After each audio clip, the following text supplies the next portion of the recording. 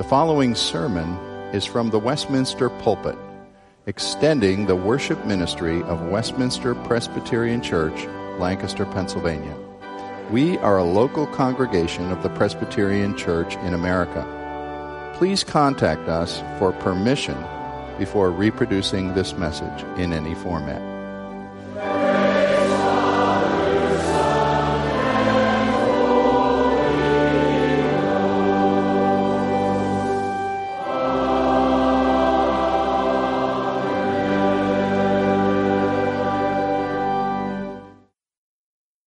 2 Peter 1:16 through the end of the chapter, but let me back up and read beginning at 12. And you'll hear Peter telling you that this is his last word, more or less. Listen to God's word. Therefore, I intend always to remind you of these qualities, though you know them and are established in the truth that you have. I think it is right, as long as I am in this body, to stir you up by way of reminder, since I know that the putting off of my body will be soon, as our Lord Jesus Christ made clear to me. And I will make every effort so that after my departure you may be able at any time to recall these things. For we did not follow cleverly devised myths when we made known to you the power and coming of our Lord Jesus Christ, but we were eyewitnesses of his majesty. For when he received honor and glory from God the Father, and the voice was borne to him by the majestic glory, saying, "This is my beloved Son, with whom I am well pleased," we ourselves heard this very voice borne from heaven, for we were with him on the holy mountain. And we have something more sure, the prophetic word, to which you will do well to pay attention, as to a lamp shining in a dark place, until the day dawns and the morning star rises in your hearts. Knowing this, first of all, that no prophecy of Scripture comes from someone's own interpretation. For no prophecy was ever produced by the will of man, but men spoke from God as they were carried along by the Holy Spirit. This is God's own holy word. And you heard in this passage that 2 Peter may rightly be called the last will and testament of this particular apostle. He told you he thought the putting off of his own body and a departure was coming for him very soon. We can verify that. We believe this letter was within a year of Peter's execution or his martyrdom in Rome, when he was crucified there as a known Christian leader around 67 or possibly 68 AD. Not much has changed, about the world and how it receives Christianity from that day. When I reflect the fact that in charge of the whole Mediterranean world and beyond was a man named Nero, Caesar, just about the worst of the Caesars that ruled in those days. Nero was a madman, basically. He did whatever he felt like doing any old time and was happy to blame anything that went wrong on Christians. He would fit really well in the role of Kim Jong-un of North Korea. Two men, egomaniacally crazed with their own power and paranoid about how to use it. They would have been good friends. Good thing Nero didn't have nuclear missiles. He would have used them, I'm pretty sure.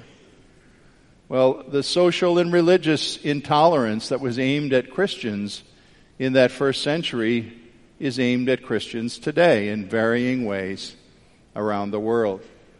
I've been reading literature from The Voice of the Martyrs. If you're not familiar with how to know about the suffering Christian world, look up The Voice of the Martyrs on your computer and get yourself on there.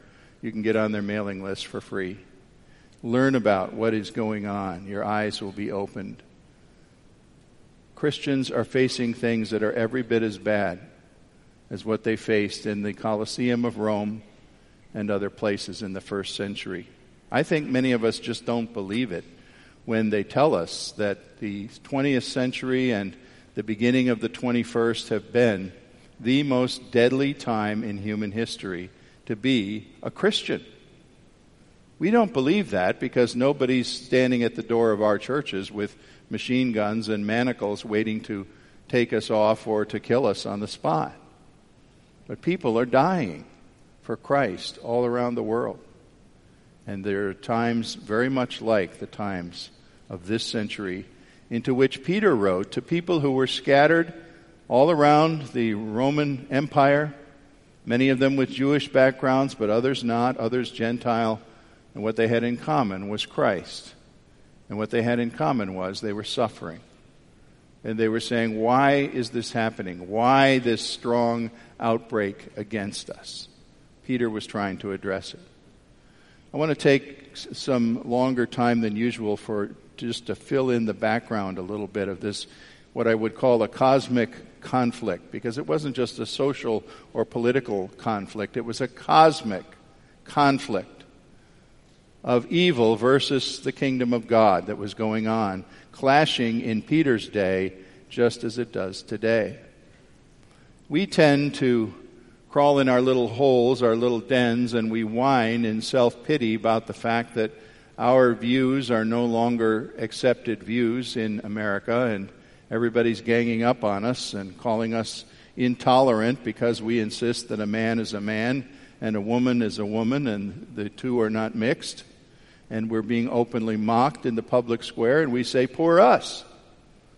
Well, folks, that's the way it's been for Christians for a lot of centuries. And the times actually when that kind of open hostility has not been experienced by Christians are fewer than when it has been. These people who were being written to by Peter were faced an open hailstorm more than we. They were singled out, they were jailed, they suffered, they were killed, they were chased out of their societies and their homes. And amid gathering gloom of all kinds, first century Christians were thinking, where is that promise of the second coming of Christ, our Lord? He told us he would come again.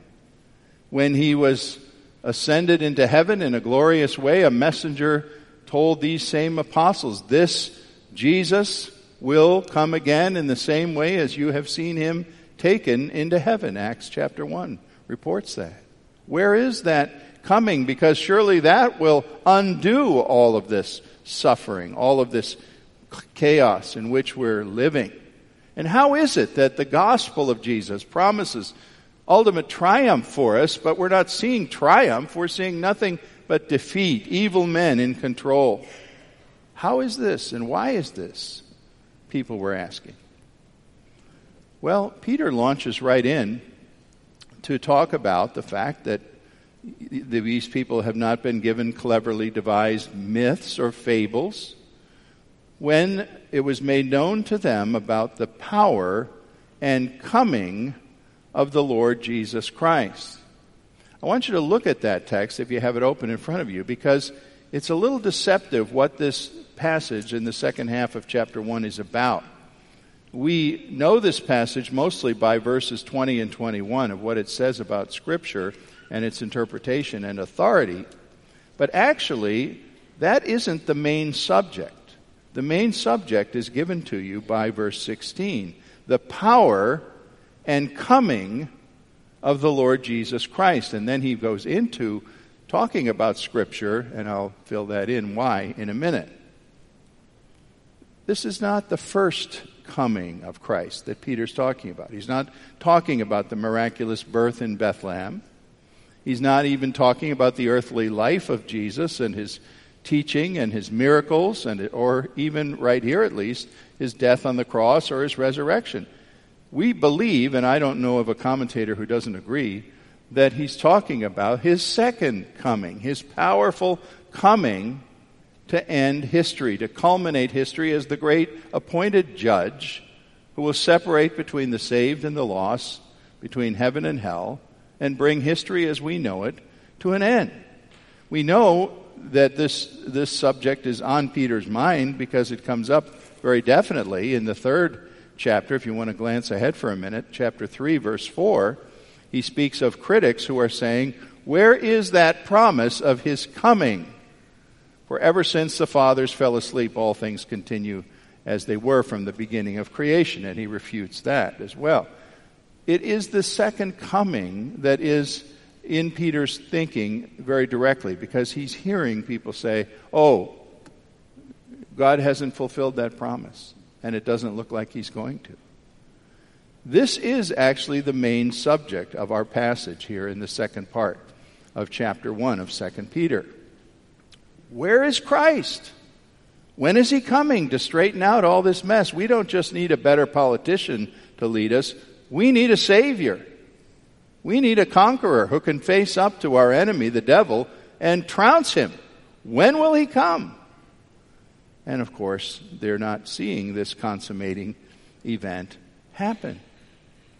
It's predicted. They know it was predicted, but they're not seeing it. What if at some point before the birth of Jesus, the first time, his first coming, some prophet had come forth in Israel at a particular time, and he predicted all the things that would take place that we know took place in the first coming of Christ? What if this man appeared, or say around the time earlier than John the Baptist, and he stepped forth and said, now you Israelites who are waiting for your Messiah, let me tell you about all that I can tell you, down to earth details about your Messiah. Here's what's going to happen, and here's what he's going to be like. He's going to be born in a peasant home, in a barn, to a teenage mother who doesn't have a husband. He's going to grow up in obscurity. He'll be chased all over the earth, but nobody will catch him to be able to kill him when he's a child. He'll grow up in Nazareth in an obscure place. And he'll work 30 years without anybody recognizing who he is. And then he'll have 3 brilliant years of ministry in which he'll teach like no other man, do miracles. But at the end of that, just when everybody's starting to say, this is the Messiah, he will volunteer to go to a Roman cross and die a bloody death, and then he will rise again. What if somebody came and put that whole package out before people? Do you think that prophet would have been applauded? And so, oh, now we finally know. We finally know which they would have thrown him out. Our Messiah will not be like that. And now, likewise, they have a prediction that he will come again on the clouds with power and great glory. And they're saying, doesn't seem to be happening. I wonder if it's ever going to happen. You see, people, until they see it, think most of the prophecies about Christ are somehow or other not right, until they can look at them and say, oh, look there, it did happen after all. And what we're seeing in our age, just as in this first century, is a battle between the forces of evil that has a face. Satan is a personification of evil, and that is fighting against the truth of God. And we have no doubt about who will win.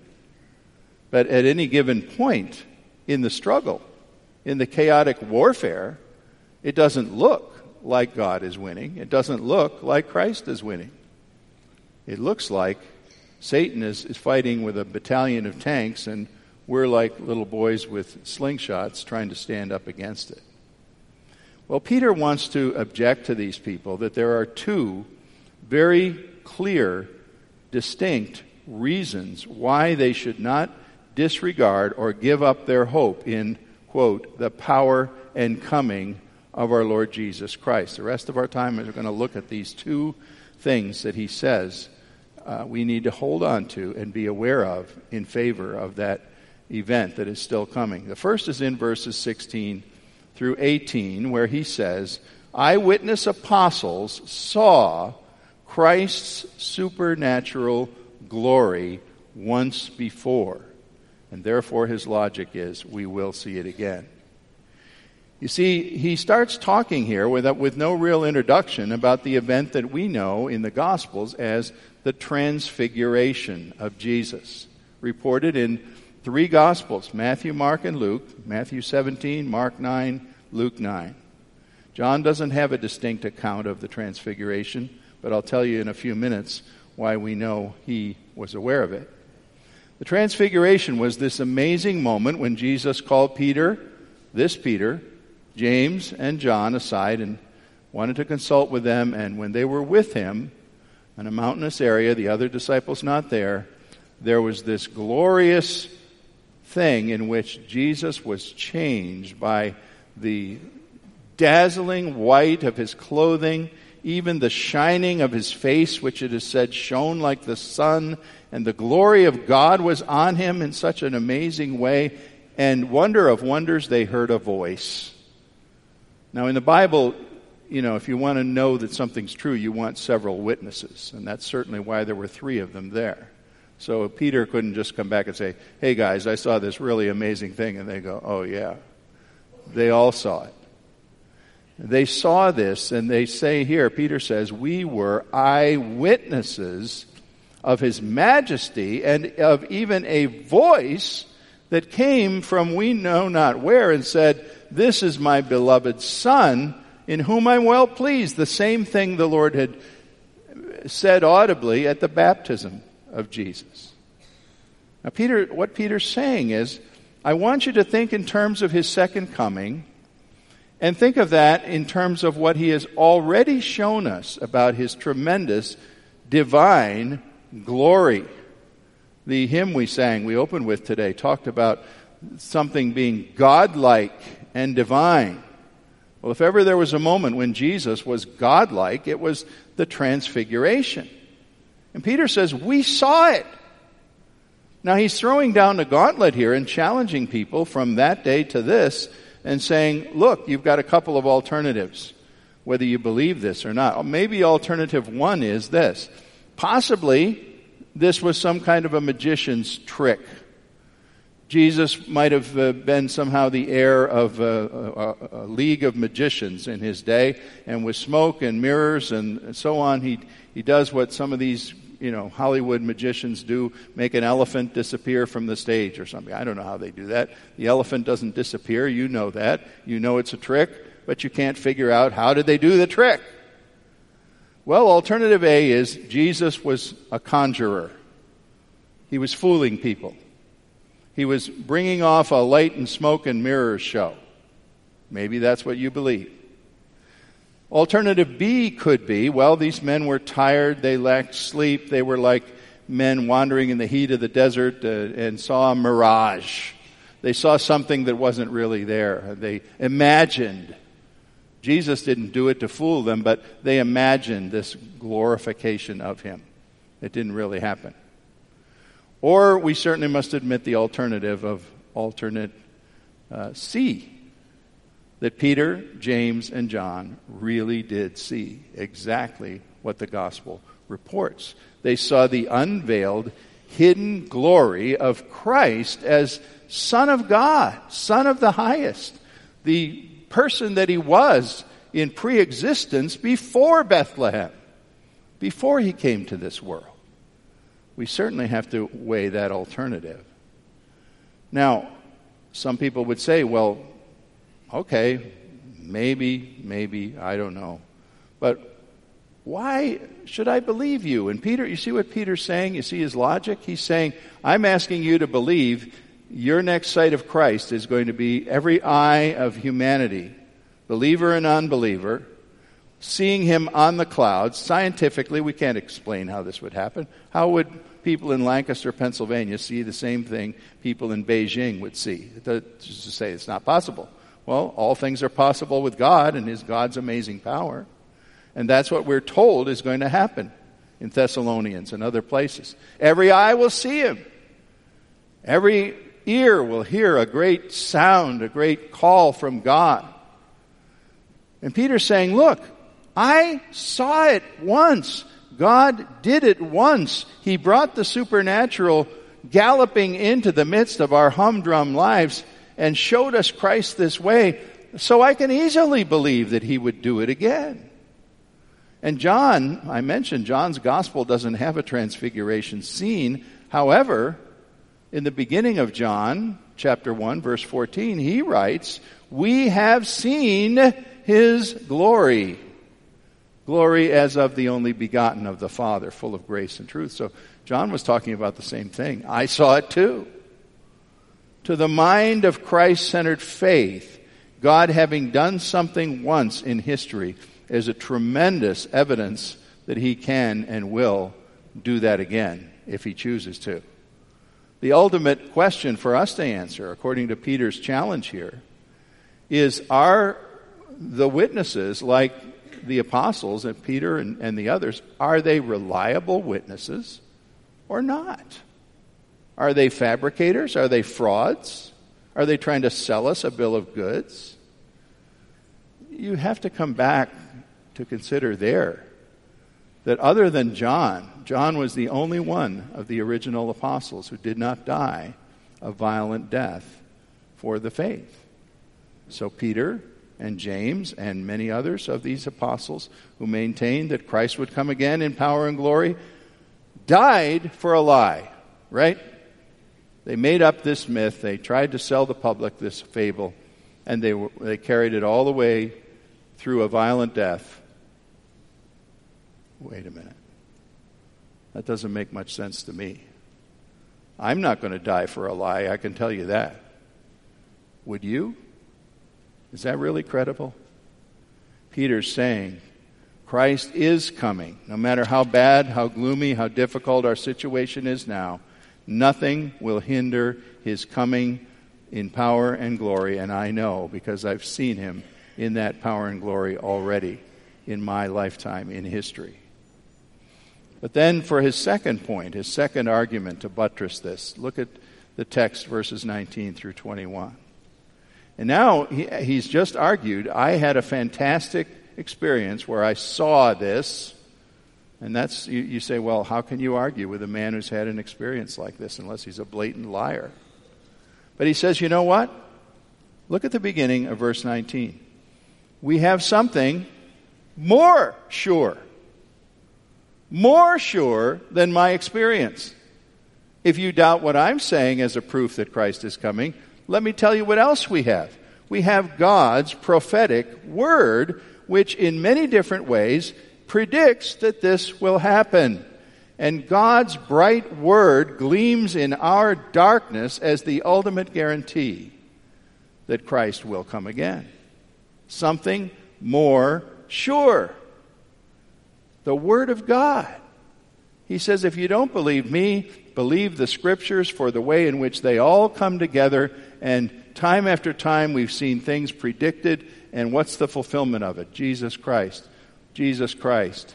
Jesus Christ. The Bible says all the prophecies of God have their yes, their amen in Jesus Christ. We've seen this in so many things. You need to believe God's Word. Why? Because a huge portion of the Old Testament Scripture has already been fulfilled. Scripture needs to be viewed not as some patchwork quilt of, a little book of philosophy over here and a book of poetry over here and a historical story that's inspiring over here. It needs to be viewed as God speaking prophetically through all these different voices in 66 books, about 40 authors, bringing things to a head that culminate in Christ as the main character that unites them all. The Scripture itself is a great wonder. That's what Peter's trying to say here. It isn't something that man devised because of his cleverness. C.S. Lewis often gets quoted. He was an expert in the English department of the great universities of Britain where he taught. He was an expert on myths and fables, the mythology, especially things like Norse mythology and so on that people study. And Lewis, I'm paraphrasing him, but I know I'm pretty close to what he said. He said one time, I am an expert in the field of the study of mythology. And he said, I know what myth is like. I know what it is made up of. And let me tell you, the text of the Bible does not resemble the mythology of mankind. It is, Lewis said, the myth that so happens to be true. The true myth. It has all the characteristics of God's own truth. That's what Peter is saying here. God speaking about the future, through dozens of different voices, we can see things that have been verified, that have been fulfilled, and they sort of build up in a pyramid way, and they come to the capstone. And the great capstone of the pyramid is going to be Jesus Christ coming again. I love what's said in the first part of these two letters. 1 Peter, I might not have stressed this a lot when we looked at 1 Peter. Look back a couple pages at 1 Peter 1. It's kind of interesting the way Peter depicts the writers of the Bible here. 1 Peter 1:10. He says, "Concerning this salvation, the prophets who prophesied about the grace that is to be yours searched and inquired carefully, inquiring what person or time the Spirit of Christ in them was indicating when he predicted the sufferings of Christ and subsequent glories." What I'm hearing there is the prophets themselves were acting as conduits of God's message as they expressed it, and they were struggling themselves to say, "Lord, I don't necessarily see the whole outcome of all this that I'm writing about. How will this happen? When will it happen? I'm getting a piece of it or a fragment of it, but I don't completely understand it." That's interesting, isn't it? Because it certainly is not like there was a guild of prophets who all got together and said, "Hey, let's put together a bit. You write this part, you write this part, you write this part, and we'll make our story meld together into one big thing that predicts Jesus someday." No, they wrote what it seemed was clear to them, but they didn't understand what it led to. If you could picture artists, think of what happens with some of these big graphic arts things you see in the city. We have some in Lancaster where an old brick building, has a cityscape scene, and artists have come in and painted folks on bicycles and folks on a park bench and all kinds of things happening. What if we took 12 artists in a long brick warehouse and we divided that warehouse up into 12 segments, and we put a side curtain so that each person was working to paint their scene maybe 8 or 10 feet worth, but the curtain kept them from seeing what the guy next to them was painting, or the third one down, or the fourth one down. Everybody was painting their own scene. You'd say, well, that would be a collage of nonsense. I mean, they would each do what they wanted to, but it wouldn't be a whole. It wouldn't, unless they were working from an assigned picture, it would be just a mess of all different things. Well, in one sense, that's what the Scripture was. Malachi painting his scene over there. Isaiah painting his scene here. Job, David the psalmist. And you pull back all those side screens and get all the artists to stand back a block away, and you look at what is painted. And it's a beautiful, coherent whole leading to Jesus Christ. That's what the Scripture is. It's a miracle book. God spoke through it. God was the author behind all those parts, bringing it to a culmination ahead. And the very utmost head of it all was the power and coming of Jesus Christ, who would end history as its judge. Luther once said this about the Bible, I quote him, "We must mark a great difference between God's word and the mere words of men." He said, "A man's word is a little sound that flies out into the air, and soon enough its sound vanishes. But the word of God is greater than heaven or earth, greater than death or hell, for it is power coming forth from God himself, and it endures everlastingly." No wonder that man started a little thing called the Reformation 500 years ago, because he believed God spoke light in the darkness of men, and that Jesus Christ was the flame of the light that the Bible lit. Several years ago, my wife and I went to the denomination's General Assembly in Louisville, Kentucky. And I had a boyhood fascination with caves and caverns. Actually, I find as I've gotten older, I've become a little bit claustrophobic. And I don't like them quite as much as I did when I was a boy. But we wanted to visit Mammoth Cave. We'd never been there. Biggest, most extensive cave, I understand, in the United States. There are miles of it that they say have never even been charted or explored. So we went in Mammoth Cave with our group of 20 or 25 or so and a guide. And we started going down. And we went down and down and down. steps and paths and hills. And I was getting worried because if you go down and down and down, sooner or later, if you're coming back, you got to go up and up and up. I hope there's an elevator involved here somewhere. But we kept going down, and we got to a place where we were told we were half a mile below the entrance that we had come in. I started to get a little claustrophobic at that point. Half a mile between me and the surface of the earth.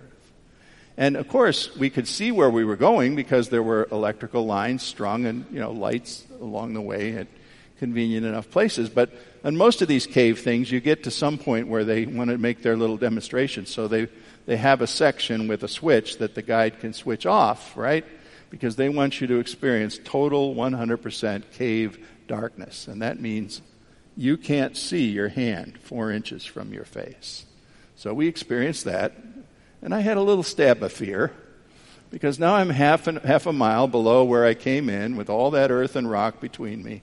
And I thought, uh-oh, what if the power fails? Now, any electrical system I know, sooner or later could be subject to failure. Bad wiring, a short. What if the power fails? Well, thank goodness it didn't. And of course, I'm here, so I got out. But I felt a tremor or two. Well, folks, it seems to me that Peter's saying, we walk in deep darkness. On every side of us in this world, there are dangers, there are pools, there are blind tunnels, there are rocks and cliffs, or we could be lost. But God has His control on the light. God has given us the light of His Word. And Jesus is the candle of that light that will not go out.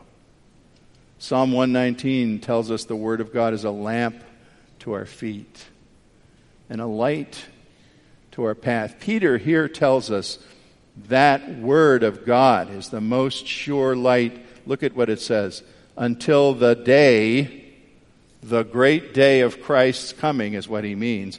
The day dawns and the morning star arises in our hearts. Christ is the morning star. That's one of His great names in the Bible. So folks, let me join you, I hope, in looking to all the Word promises about Christ, especially the ones that aren't fulfilled yet, that say He is coming on the clouds. He's coming in power and great glory. And I know that's hard to hold on to as a real life 21st century belief that it could happen in your lifetime. It takes faith, and our faith isn't so strong. But let Christ be our beacon in the gloomy landscape of today, and let us not hope in some political leader or party or policy or whatever else. Let us hope in the morning star who is coming to claim us as His own people and hold us to Himself forever and ever after. Amen. Father, the return of Jesus is a hard thing for us. We haven't seen it. Peter saw something like it, and he says, believe in it because I saw it, but I haven't seen it. And every one of us, as good American Christians, sit here and say, I don't know if I really believe that's ever going to happen. But you said it will. So we want to take you at your word. We ask you to stir up hope in all the gloom and the difficulty and the chaos and the opposition and the evil. Stir up our hope that this promise will win in the end. And Jesus will get all the glory. Amen.